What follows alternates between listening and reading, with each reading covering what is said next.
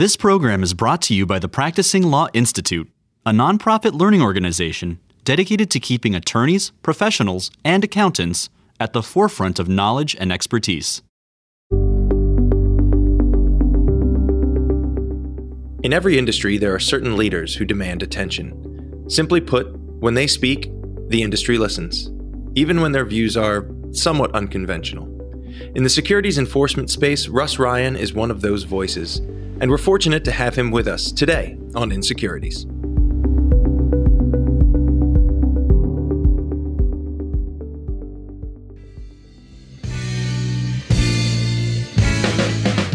Hello, and welcome to the Insecurities Podcast, helping you stay current on the latest securities, regulatory, and enforcement developments with a practitioner's perspective on the stories you should be following. As always, I'm Chris Ekimoff, and I'm here with my co-host, Kurt Wolf.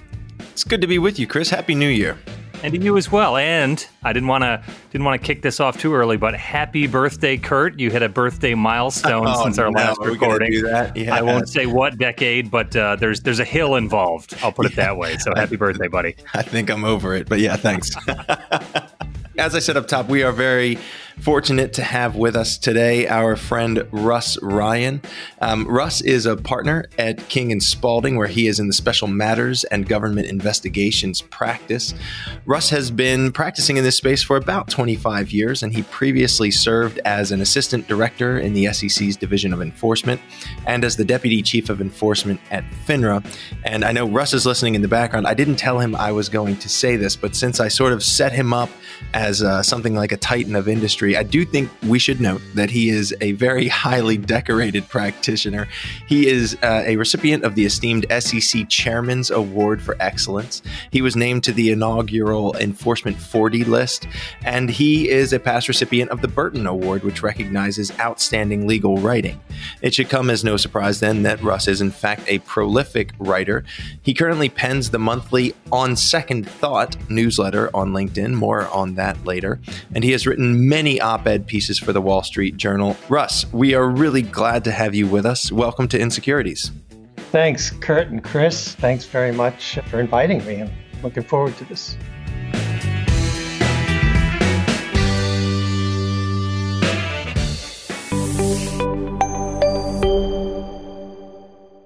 Yeah, we're happy to have you. I think the nicest things we're going to say are behind us. We may push back a little bit as we get through some of these topics.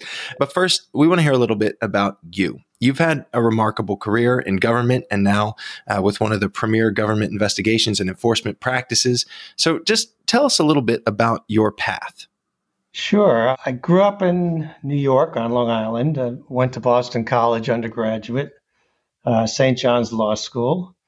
My first job out of law school was as a judicial law clerk for a federal judge in the Eastern District of New York. I then became a litigation associate at a major New York firm, Wilkie Farr & Gallagher. I was in their DC office. I joined the staff, as you mentioned earlier, of the SEC Division of Enforcement in 1994. I was there for about 10 years. Was promoted to what was then called a branch chief, and then later as an assistant director.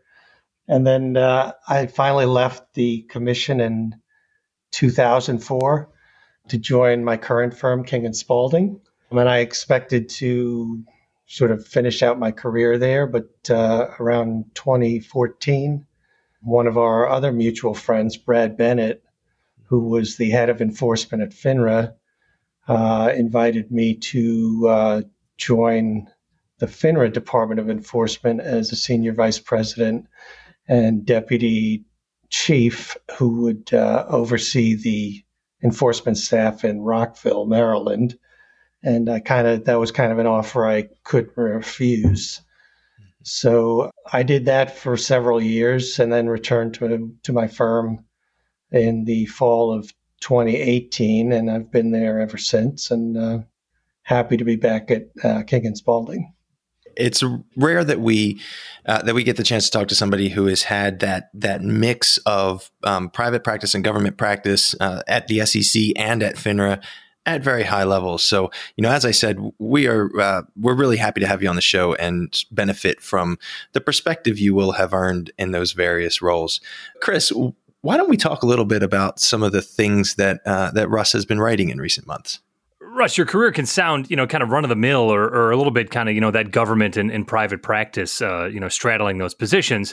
But, we're glad to have you on really because you illustrate how securities enforcement professionals can share their personality and candor beyond some of those rigid and formal stereotypes we usually apply to them. And the On Second Thought series of articles is definitely there. Beginning last spring, Russ, you kicked off that series of writings on LinkedIn, which you call, quote, an endeavor to provide short doses of unconventional thinking about securities enforcement on a more regular monthly schedule, end quote. And as our listeners know, Kurt and I are big securities wonks, but we also love joking about how serious the topics and the people behind those topics can get. And Russ, it appears you're cut from the same cloth as us regarding your use of capitalization to imply double meaning in the title of your writings On Second Thought. The first three letters of the word second are capitalized. The On Second Thought series has been a resounding success after your publication of what's been 9 articles now, which I know are must-reads for Kurt and me, as well as other guests of Insecurities. In fact, we referenced an article of yours on episode 25 in our discussion with Sandra Hanna regarding the 2020 enforcement report and the SEC's focus on 102E matters, which we'll discuss in a bit. But you'll be happy to hear that Sandra said, and I quote, "You should always listen to Russ Ryan because he's typically right." That reputation has spread and manifested in a following of more than 7,500 subscribers to On Second Thought, which we encourage the listeners of Insecurities to join up and subscribe as well. Russ, talk to us a bit about the series, what got you started with those writings, and how you viewed the response from the industry. Well, I've always been a prolific writer, and I really enjoy writing, and especially finding topics and perspectives that in some cases, literally nobody else seems to have ever thought about, much less written about. And I've had articles published over the years in any number of places, most prominently, as you mentioned earlier, on the op-ed pages of the Wall Street Journal. But it's really hard to get published in places like that. I got on a pretty good streak there before I went to FINRA. But there's a lot of waiting time involved to see if they're interested. If they're not interested, then you start from square one with another publication. And a lot of the things I write about, I feel like they're time sensitive. And so about a year ago, I started thinking, I saw other people publishing on LinkedIn. At the time, I wasn't a really big believer that was a viable platform for this type of thing. But I thought I'd give it a shot. And the LinkedIn people were good enough to set me up with this sort of newsletter format. And every month I try to come up with a topic that I think is timely, that's interesting, and that really is either a new perspective on an old topic or a completely new topic that I think people are just not really focused on. And as you said, I've slowly grown the subscribership up to now over 7,500, which is nice. My goal would be to get it at least to 25,000 by the end of the year, but we'll see how it goes. So far, I've been pretty encouraged by the feedback, and I intend to keep it up. It's not easy to crank out an article on a monthly basis like this, but so far I've been able to do it, and it's become sort of part of my routine. So hopefully I'll keep it going. Yeah, as fellow content providers, Russ, we understand how that can sometimes be I admire you guys too. I mean, you guys are now at it. What is it, about a year now, right? Yeah, just exactly. Congratulations. Yeah. It's really fantastic that you've been able to do this. Well, thanks. And one of the things, Russ, I love about your articles is kind of the comment section. The folks writing in response are other, kind of titans in the securities industry. So it's almost a who's who of who's reading what On Second Thought has brought up this month and seeing some great discussion there. Yeah, we fully appreciate your drive to try to sort of grow your followers, as we're obviously doing the same. And I mean, 25,000 would be an amazing feat. I also I appreciate the struggle you have sometimes just getting things in print in a timely fashion. I haven't been nearly as prolific a writer in my career as you have been, but I do try to write frequently, and I completely understand when something happens, you want to be, one of the first people to go to, the market with your idea and sort of present yourself as a thought leader. And I think you've used LinkedIn wonderfully to make sure that you have an outlet for those thoughts when you need to get them out in a timely way, and maybe not to the exclusion of other publications, but I think it's great. It's one of the things that we talk about with a lot of our guests is how they're using new media to be thought leaders or, to promote their practice or whatever they want to do. So well done on that. So, Russ, we do want to pivot and talk to you a little bit about some of the content or some of the specific articles that you've posted on LinkedIn, because, as we've said, they're very good and they're very interesting. And let's go all the way back to May 2019. I think in your very first article in the On Second Thought series, you focused on what's actually one of my favorite topics, and it's the remarkable frequency with which the SEC has appeared before the Supreme Court in recent years. And it really has been a crazy run. We've seen, going back to 2017, the Kokesh case, in which the Supreme Court ruled that disgorgement is a penalty. In 2018, there was the Digital Realty case, which said whistleblowers must go to the SEC in order to qualify for Dodd-Frank whistleblower protections. Also in 2018, there was Lucia versus the SEC, in which the court ruled that administrative law judges are officers of the United States subject to the Appointments Clause. In 2019, we saw the Lorenzo case, which I like to call the copy and paste fraud case, which had to do with when a person makes a statement for purposes of the securities laws. And then just in 2020, we saw the Liu versus SEC case, which set out, maybe not clearly, but set out the statute of limitations applicable to claims for disgorgement in SEC enforcement actions brought in federal district court. We talked about a lot about that one last year. We talked about it with Matt Stock in the context of how that could implicate the whistleblower program. We talked about it with Sandra Hanna when looking back on the enforcement year for fiscal year 20. So we've been talking about these things. I really enjoyed reading your article, Russ, where you sort of asked up top, why is it that the SEC keeps finding itself, quote, playing defense in the Supreme Court? And, later in the article, you described a lot of these cases as self-inflicted wounds. So, tell us what's been going on here, because it is remarkable. Yeah, it was over the past couple of years, I kept finding myself thinking, I don't remember seeing all that many Supreme Court decisions involving SEC enforcement for the vast majority of my career. And I literally couldn't remember the last time the SEC had lost a case in the Supreme Court involving enforcement. And now, just in the last few years, it just seems like almost every year there's a case where the SEC is sort of playing defense in the Supreme Court. So last year, I guess it was last April or so, I decided, well, why don't I kind of do some research and test whether my memory is right. And I was kind of shocked to discover that there were only, before, you didn't mention the Gabelli case in 2013, which is where I start the clock in terms of sort of the current era. But before Gabelli, there'd only been 2 SEC enforcement cases that went to the Supreme Court since I graduated law school. And I'm not going to say when that was, but it was a long time ago. Both of those cases, by the way, are cases that the SEC requested Supreme Court review because they'd lost in the lower courts. And the Supreme Court ultimately ruled in favor of them. So it's really extraordinary that, when you think about it, from, I think it was 1985, the SEC versus Lowe case, all the way up through Gabelli, that's like over 25 years, basically 1985 to 2013. So the Supreme Court didn't accept certiorari in a single case that the SEC had won in the lower courts.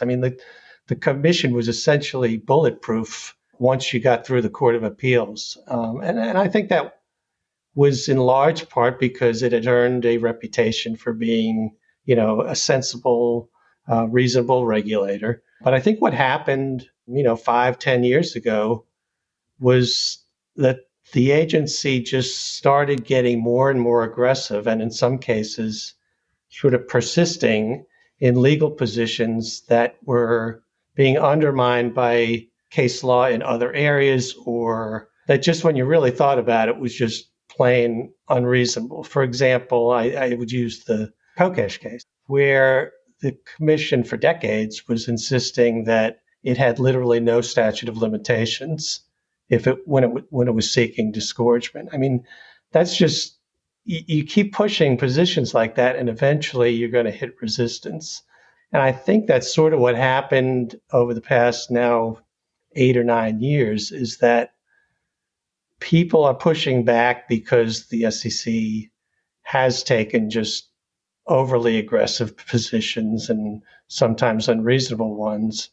And, eventually the courts are going to say, no, you're wrong on this. And, it's not just that there's all these cases in the Supreme Court, but the SEC has lost most of them. And in many cases, they've lost unanimously. That sort of spurred the article, and hopefully we'll see, a little more reasonable approach in the future, and maybe the SEC won't find itself before the Supreme Court as much as it has been over the last 7 or 8 years. Yeah, I mean, I think it's interesting. It's undeniable that we are seeing more challenges to, the way the SEC's enforcement division does its business. I think part of your theory is that they're just being more aggressive and pushing the envelope, I think is a phrase that you used.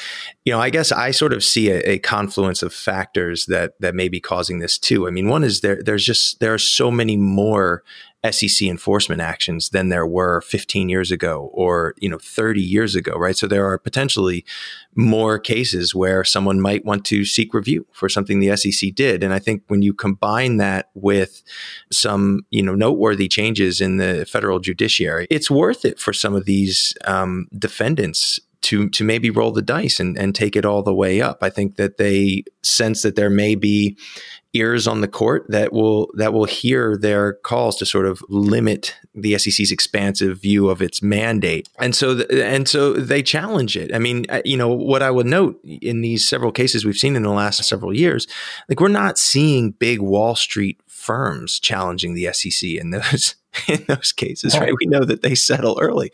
These are usually small companies or individuals that think they might find a sympathetic ear. So I don't know, Russ. For me, it's a confluence of things. Yeah, I think you're right on that. One other thing I'd mention, I think, is just that the SEC has historically been among the leading sort of law enforcement type administrative agencies, and I think I don't know, it's maybe just my perception that the Supreme Court seems to be very interested in sort of re-examining the scope of the administrative state. When you're an agency that's sort of in the forefront of taking sort of aggressive action, I think you necessarily find yourself more often in the crosshairs of people that are skeptical of the administrative state. Yeah, I would completely agree. I mean, we've been talking for, Chris, probably as long as we've been doing this podcast about whether or not we're going to see a real and robust challenge to Chevron, which would be really the thing that would strike at the heart of the administrative state. We haven't really seen it yet. We see some cases, including some of these, that sort of are, around the edges, chipping away at it, perhaps, or at least suggesting that there is some reluctance to continue to give the deference that we have given to these agencies in the past. So it's going to be interesting to see what happens, Russ. I think we could talk about litigating before the Supreme Court for an entire episode. But Chris, I think there were a couple particular issues flagged in some of those cases that you wanted to bring up. As a forensic accountant, one of the areas of study I've focused on over the past few years is disgorgement, or that recovery of, quote, ill-gotten gains, in a legal precedent game of Pong being played out, which, Kurt, you profiled well in discussing with Russ about the Supreme Court's rulings on those. It appears the limits, rules, and understanding of what is and isn't an appropriate source of disgorgement by the SEC is an ongoing development. And Russ, your most recent article at On Second Thought, titled, quote, "How the SEC Became the Investor's Collection Agent," end quote, focuses on the somewhat subtle manner in which a recent legislative act impacts SEC's disgorgement. In the article, you, quote, "discuss an ill-considered provision tucked deep within the must-pass 2021 National Defense Authorization Act, which, after a New Year's Day vote to override a presidential veto, has now cemented the SEC's ability to obtain disgorgement of illicit gains, in parentheses, undefined, and given the SEC up to 10 interminable years to investigate its cases," end quote. Talk to us a bit about the NDAA, the basis for your thoughts, and how you think the disgorgement issues at hand are impacted by that. Yeah, I guess I am sort of offended by the way this legislation came to being, not just on the substance of the legislation, but on the process. But I think to put it all in context, I'd go back to the Kokesh decision that we've mentioned a couple of times already, the one in 2017 where the Supreme Court basically said that disgorgement claims by the SEC, just like when they ask for penalties, are subject to the 5-year time limit that's based in statute.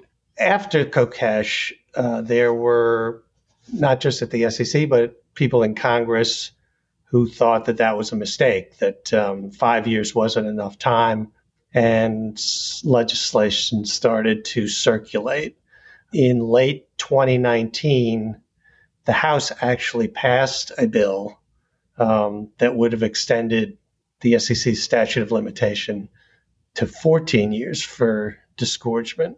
And to my shock at the time, it got overwhelming bipartisan support in the House, including most, if not all, Democrats and even a majority of Republicans.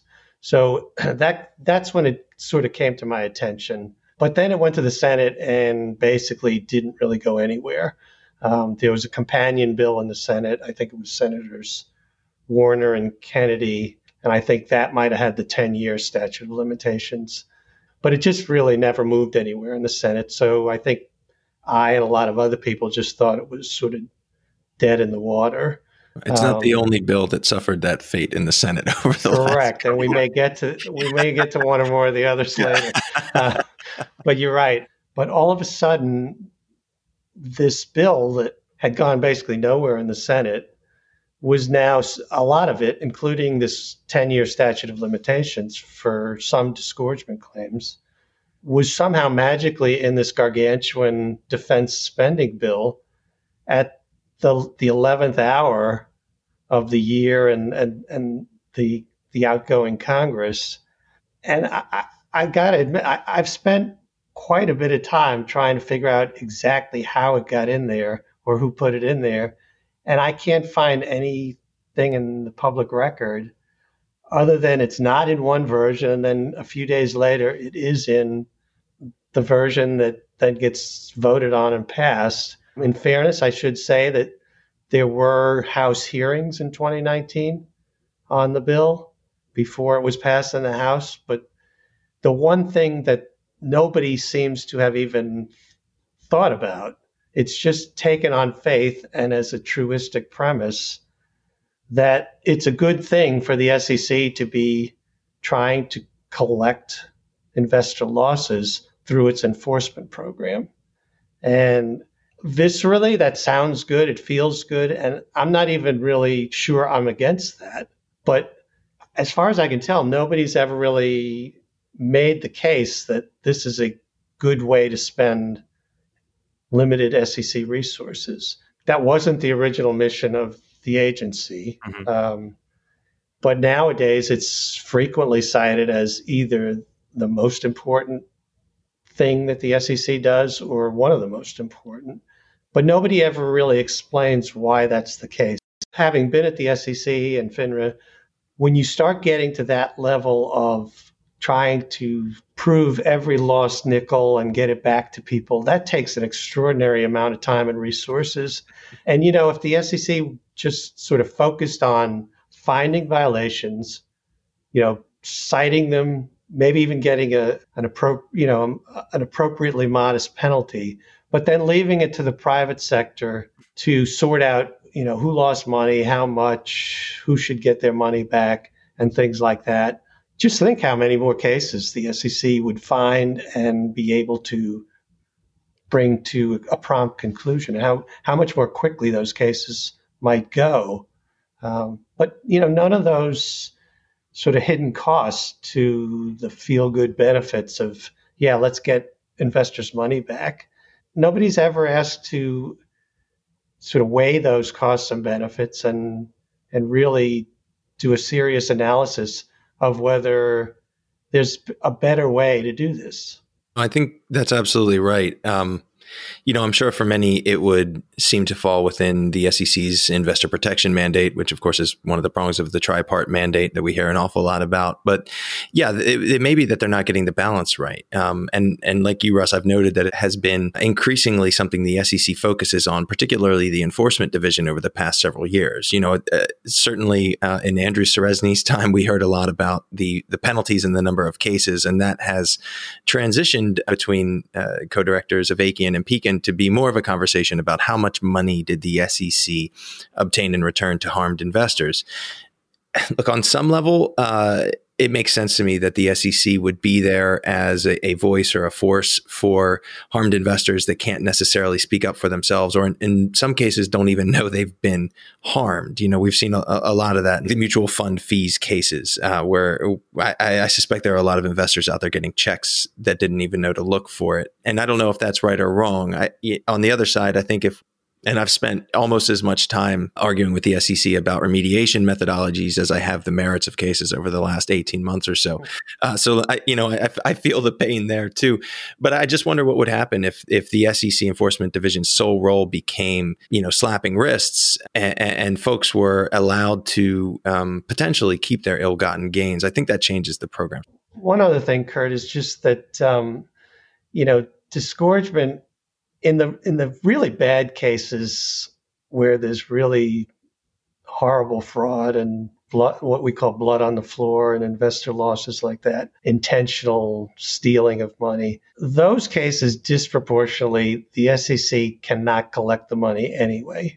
So what you get in these big sort of aggregate disgorgement numbers is frequently settling companies, companies that settled and paid big disgorgement amounts account for the vast majority of the funds that are actually returned to investors. And in those cases, they tend to be sometimes not even scienter-based cases, but there's sort of a disconnect between this notion that the Ponzi schemers are getting to keep their money, and they get to keep their money if the SEC didn't do disgorgement. But the reality is the SEC's in most of those cases isn't collecting a lot anyway. A note on that, though, I think you're absolutely right. In a lot of these non-scienter cases where we're seeing big companies agree to some amount of disgorgement to remediate harmed investors, maybe the provision in the NDAA is a win for them, because the non-fraud cases are a 5-year statute of limitations, which is now on the books, and we don't ever have to worry about it again. So I don't know. Am I looking through rose-colored glasses here? Just remember, I've written about these too, but there's tolling agreements. Yeah. The SEC will always be able to secure tolling agreements in those types of cases because companies want to look cooperative and for other reasons usually do not resist a request for a tolling agreement. A couple other points of clarification, just for my education. When, if ever, has there been a similar legislative or regulatory clause included in the National Defense Authorization Act that has impacted the operations of the SEC? As far as I know, the SEC has been, separate bills that were sort of focused specifically on this, and it was done transparently and so forth. But but there's a lot of other things that are buried in the defense spending bill this year, and I'm sure every other year. I mean, there's all this AML type legislation. Mm-hmm. So I don't think it's unusual, for better or worse. I don't think it's unusual for people to tuck things in at the last minute, but I can't remember something this important involving the SEC being essentially buried at the last minute in a bill like this. I think it may be the first time that it's been successful. I remember last year that there was an effort in the House, and I think this was through Maxine Waters' office, to include in the spending bill or the budget for the SEC a provision that said, you can have your budget, but you can't spend any of it on implementing, enforcing, or education relating to regulation best interest. Chris, there's my Reg BI reference for this episode, right? So far in, we almost got there. That got through the House version of the bill, but it was struck from the bill that was ultimately passed out of the Senate. So they do try to do this stuff sometimes. But Russ, you're right. I don't remember it working before.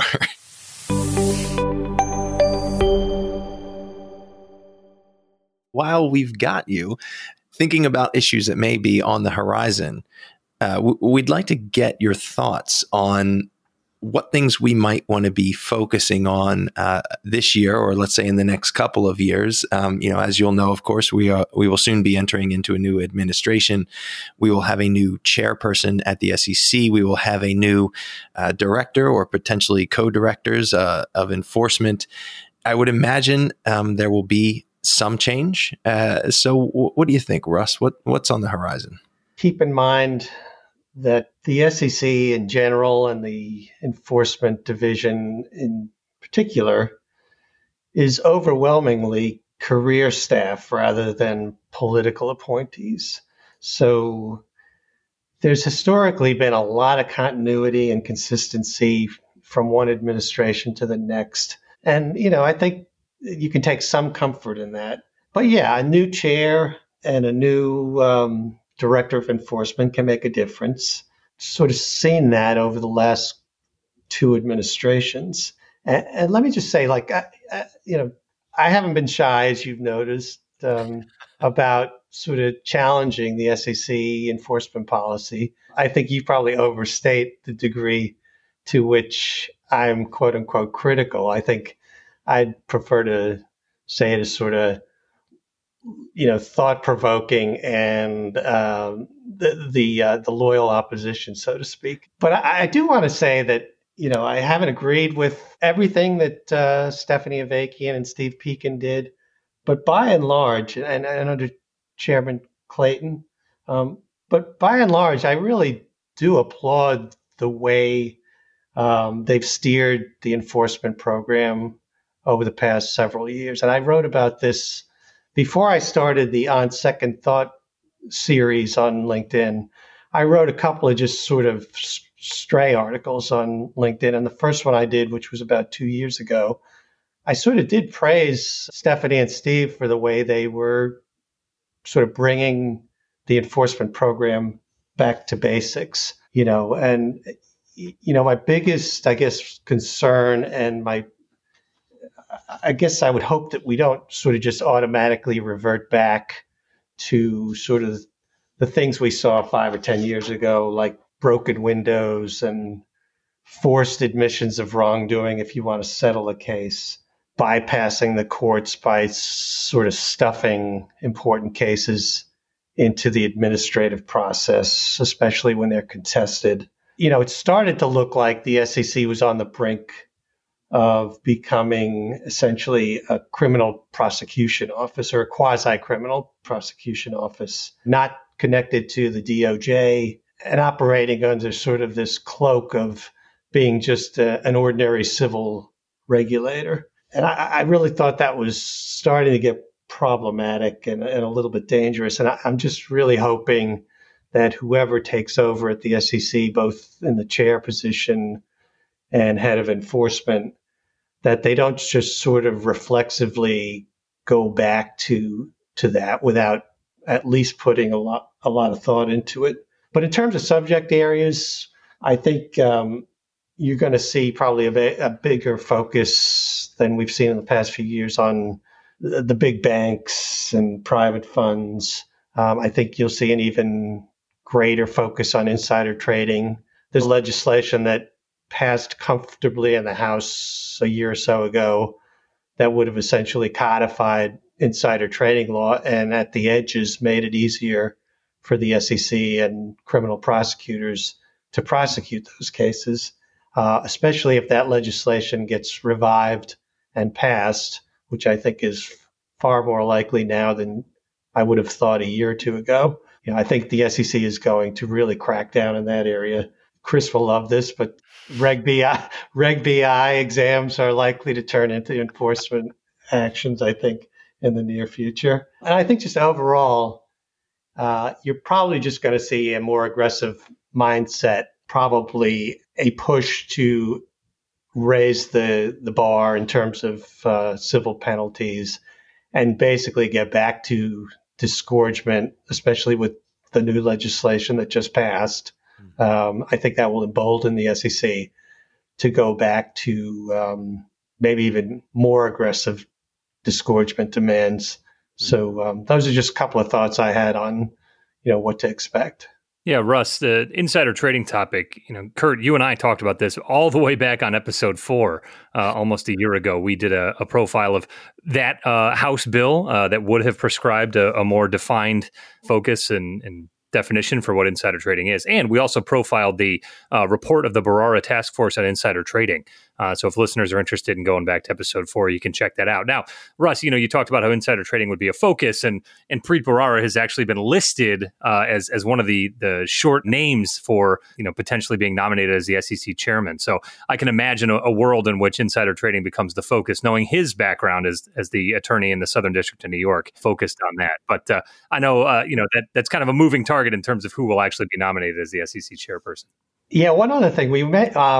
I think it was Kurt was mentioning Chevron deference earlier, but I've written about how a lot of SEC insider trading law, current law, relies on Chevron deference, and I've written that if Chevron got overturned, that might put in jeopardy some of the longstanding principles of SEC and insider trading enforcement.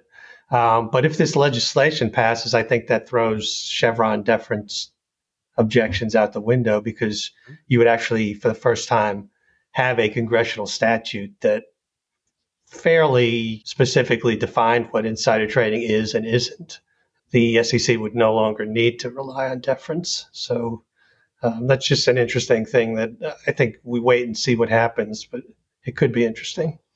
Yeah, that's very interesting. I haven't thought about that before. I haven't heard someone write or say that before. So, typical of what I would expect from you, Russ, just sort of breaking it down in new ways. I'm pretty sure one of my LinkedIn articles covered that. I can't remember. I know I've written about this, but we'll have to see how it goes. One other thing I want to ask you about before we talk about something a little bit more fun. There was a public statement out of the SEC. It was from the sitting chairman, Elad Roisman, and the other 3 sitting commissioners jointly, which we haven't seen a lot of in recent years. But they basically said that in 2012, the SEC, in conjunction with the DOJ, conceived a plan where they would essentially do sting operations to get some bad actors in the securities markets. And specifically what they were going to do was have some members of the SEC staff get specific training to act as undercover sort of fake investors who were going to express interest in investing with or through folks that either the SEC or DOJ thought were violating the securities laws, potentially committing criminal violations of the securities laws. And what they said is they tabled it. They never did it. They got authority to move forward, but it didn't happen. And they are seeking public comment on, I guess, whether or not this is something the SEC and DOJ should think about doing in future. Russ, I'm sure you have some thoughts on this. Yeah, I did see that yesterday and found it really interesting. Whenever putatively civil regulators start doing things that look and smell and feel like things that criminal investigators and prosecutors do, it makes me very nervous, especially when they're not trained the same way that criminal prosecutors and investigators are trained. They're not answerable to the Attorney General, and they're not held to the same constitutional standards and protections that apply in the criminal process. But look, I mean, viscerally, again, I'm open to this notion. I remember when I was on the SEC staff, I would have loved to have been able to do undercover investigations. I think me and some of my friends would occasionally sort of muse about it and say how much fun that would be and how effective it might be. So it's something that's certainly worth thinking about. But there would have to be some really strict guidelines on this. It's an interesting idea. I think it is worth thinking about. I'm viscerally nervous about the notion, but I just want to give it some more thought before I really kind of take a firm position on it. One of the other items here that I think is worth it for investigative mindset folks like myself is you've got the SEC coming out now and saying they got the green light, but they swear they didn't actually go forward with this, quote, undercover program. Isn't that what you would say if you were running an undercover program? Wow, you're more cynical than I am, Chris. I've watched a few too many spy movies, but that's the first place my head went. No, I take them at the word. Okay, probably the better. I can't imagine they'd put a public statement out there. Yeah, no, even I wouldn't go there. That's funny. Well, I'll keep my eye out for this appearing in the On Second Thought series, and if nothing else, in keeping with the theme here, it's something to keep our eye on in 2021.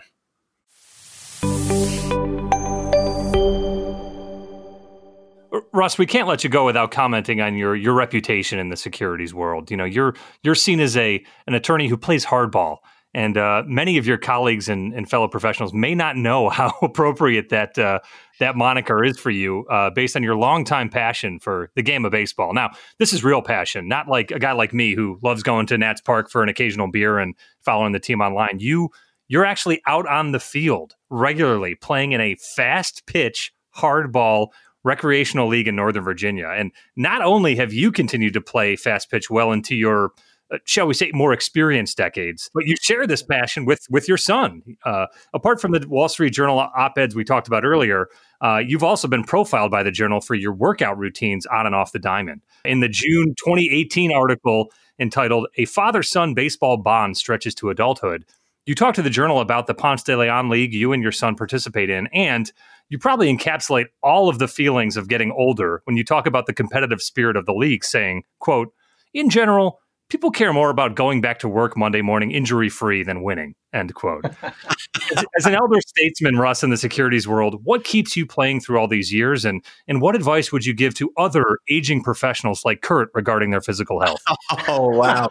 Oh boy. No, I've always loved baseball. I played it as a kid. Then, some of my kids played, including my oldest son, who now plays with me in the Ponce de Leon League. I would just say, and I say this frequently when people ask me about it, is think about those things you enjoyed in your youth. And it doesn't necessarily even have to be sports. But, if you played a musical instrument, if you were in the theater program in high school, at some point in your adulthood, especially when you have more time, the kids get older and you find yourself with a little more free time on weekends, try to get back to some of those everyday passions that you had earlier. And it's just invigorating to get back to those things. And I have to say that I think part of the reason why I'm still at it is that my son became age eligible. You have to be 30 or older to play. And a few years ago, he turned 30, and he was always a baseball player too. He lives nearby. And so I kind of talked him into playing. And, there's just nothing better than playing something like baseball with your, the son that you coached in Little League. And it's just fun, and it's just really enjoyable, and it's rewarding, and it sort of tries to fool you into thinking maybe you're still young. That's right. At this point, if I'm not the oldest guy on the team, I'm probably one or two oldest, and most of the other guys are in their 30s and 40s, I'd say. So, and you use the word fast pitch. I I'd put quotations around fast. I mean, I was going to say, Russ, yeah. I mean, every now and then you'll get some guy throwing it in the 70s or low 80s, but for the most part, that ball's coming in no more than about 60, 65. I was going to say, Russ, you're a pitcher, right? You're not just some guy standing in the outfield counting daisies. And I was going to ask you what your most recent hit on the radar gun was. So it sounds like we're in the mid 60s for a guy who had to give up baseball at 13 because I couldn't hit a curveball, which still blow well by my skills and abilities. But that's an excellent hobby and something to keep you busy outside of the office and outside of the legal books. Some great advice too, Russ, on how to find that balance in our careers. Well, Russ, we've really enjoyed having you on the show today. I appreciate you being patient with us. I know we've been a little bit hard on you and maybe overstated your positions a couple of times. It was all hopefully in good fun and for the purposes of conversation. Any final thoughts or closing remarks you want to make before we wrap the episode? Yeah, just following up on what you just said. I mean, I don't want the perception to be that I'm some kind of harsh critic of the SEC. Sometimes what I write may sound critical. What I'm trying to do is just trigger some thinking, some critical thinking about things. And as a former SEC staffer, I really do have great respect for the agency. Many, if not most, of my closest friends are either current or former staffers. And so I really sort of want to emphasize that what I'm trying to do is just trigger people to think and sort of think about these issues in a way that maybe you don't ordinarily do. Yeah, well, we appreciate you sharing those views with us today. Sure, thanks. Thanks for joining us for this episode of the Insecurities Podcast. And a special thanks to our guest, Russ Ryan of King & Spalding, and the On Second Thought series on LinkedIn. As always, we want to hear from you regarding your thoughts, comments, and topics for discussion on future episodes of Insecurities. Please use the hashtag InsecuritiesPod on Twitter or LinkedIn to join the conversation. You can find me at EcomoffCPA. And I'm at Enforce_update. Please be sure to subscribe, rate, and review the Insecurities Podcast wherever you listen. Be well, everyone, and we'll see you next time. Thanks for tuning in.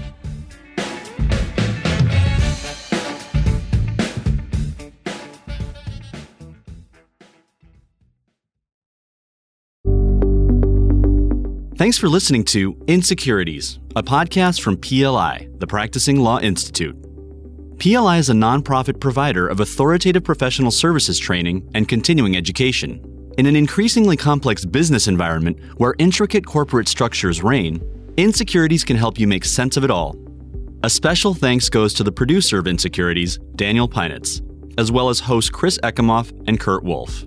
For more information about PLI's SEC Institute, or to view hundreds of hours of fresh and relevant on-demand programming covering changes within the security sector, visit pli.edu/membership and sign up for a privileged membership.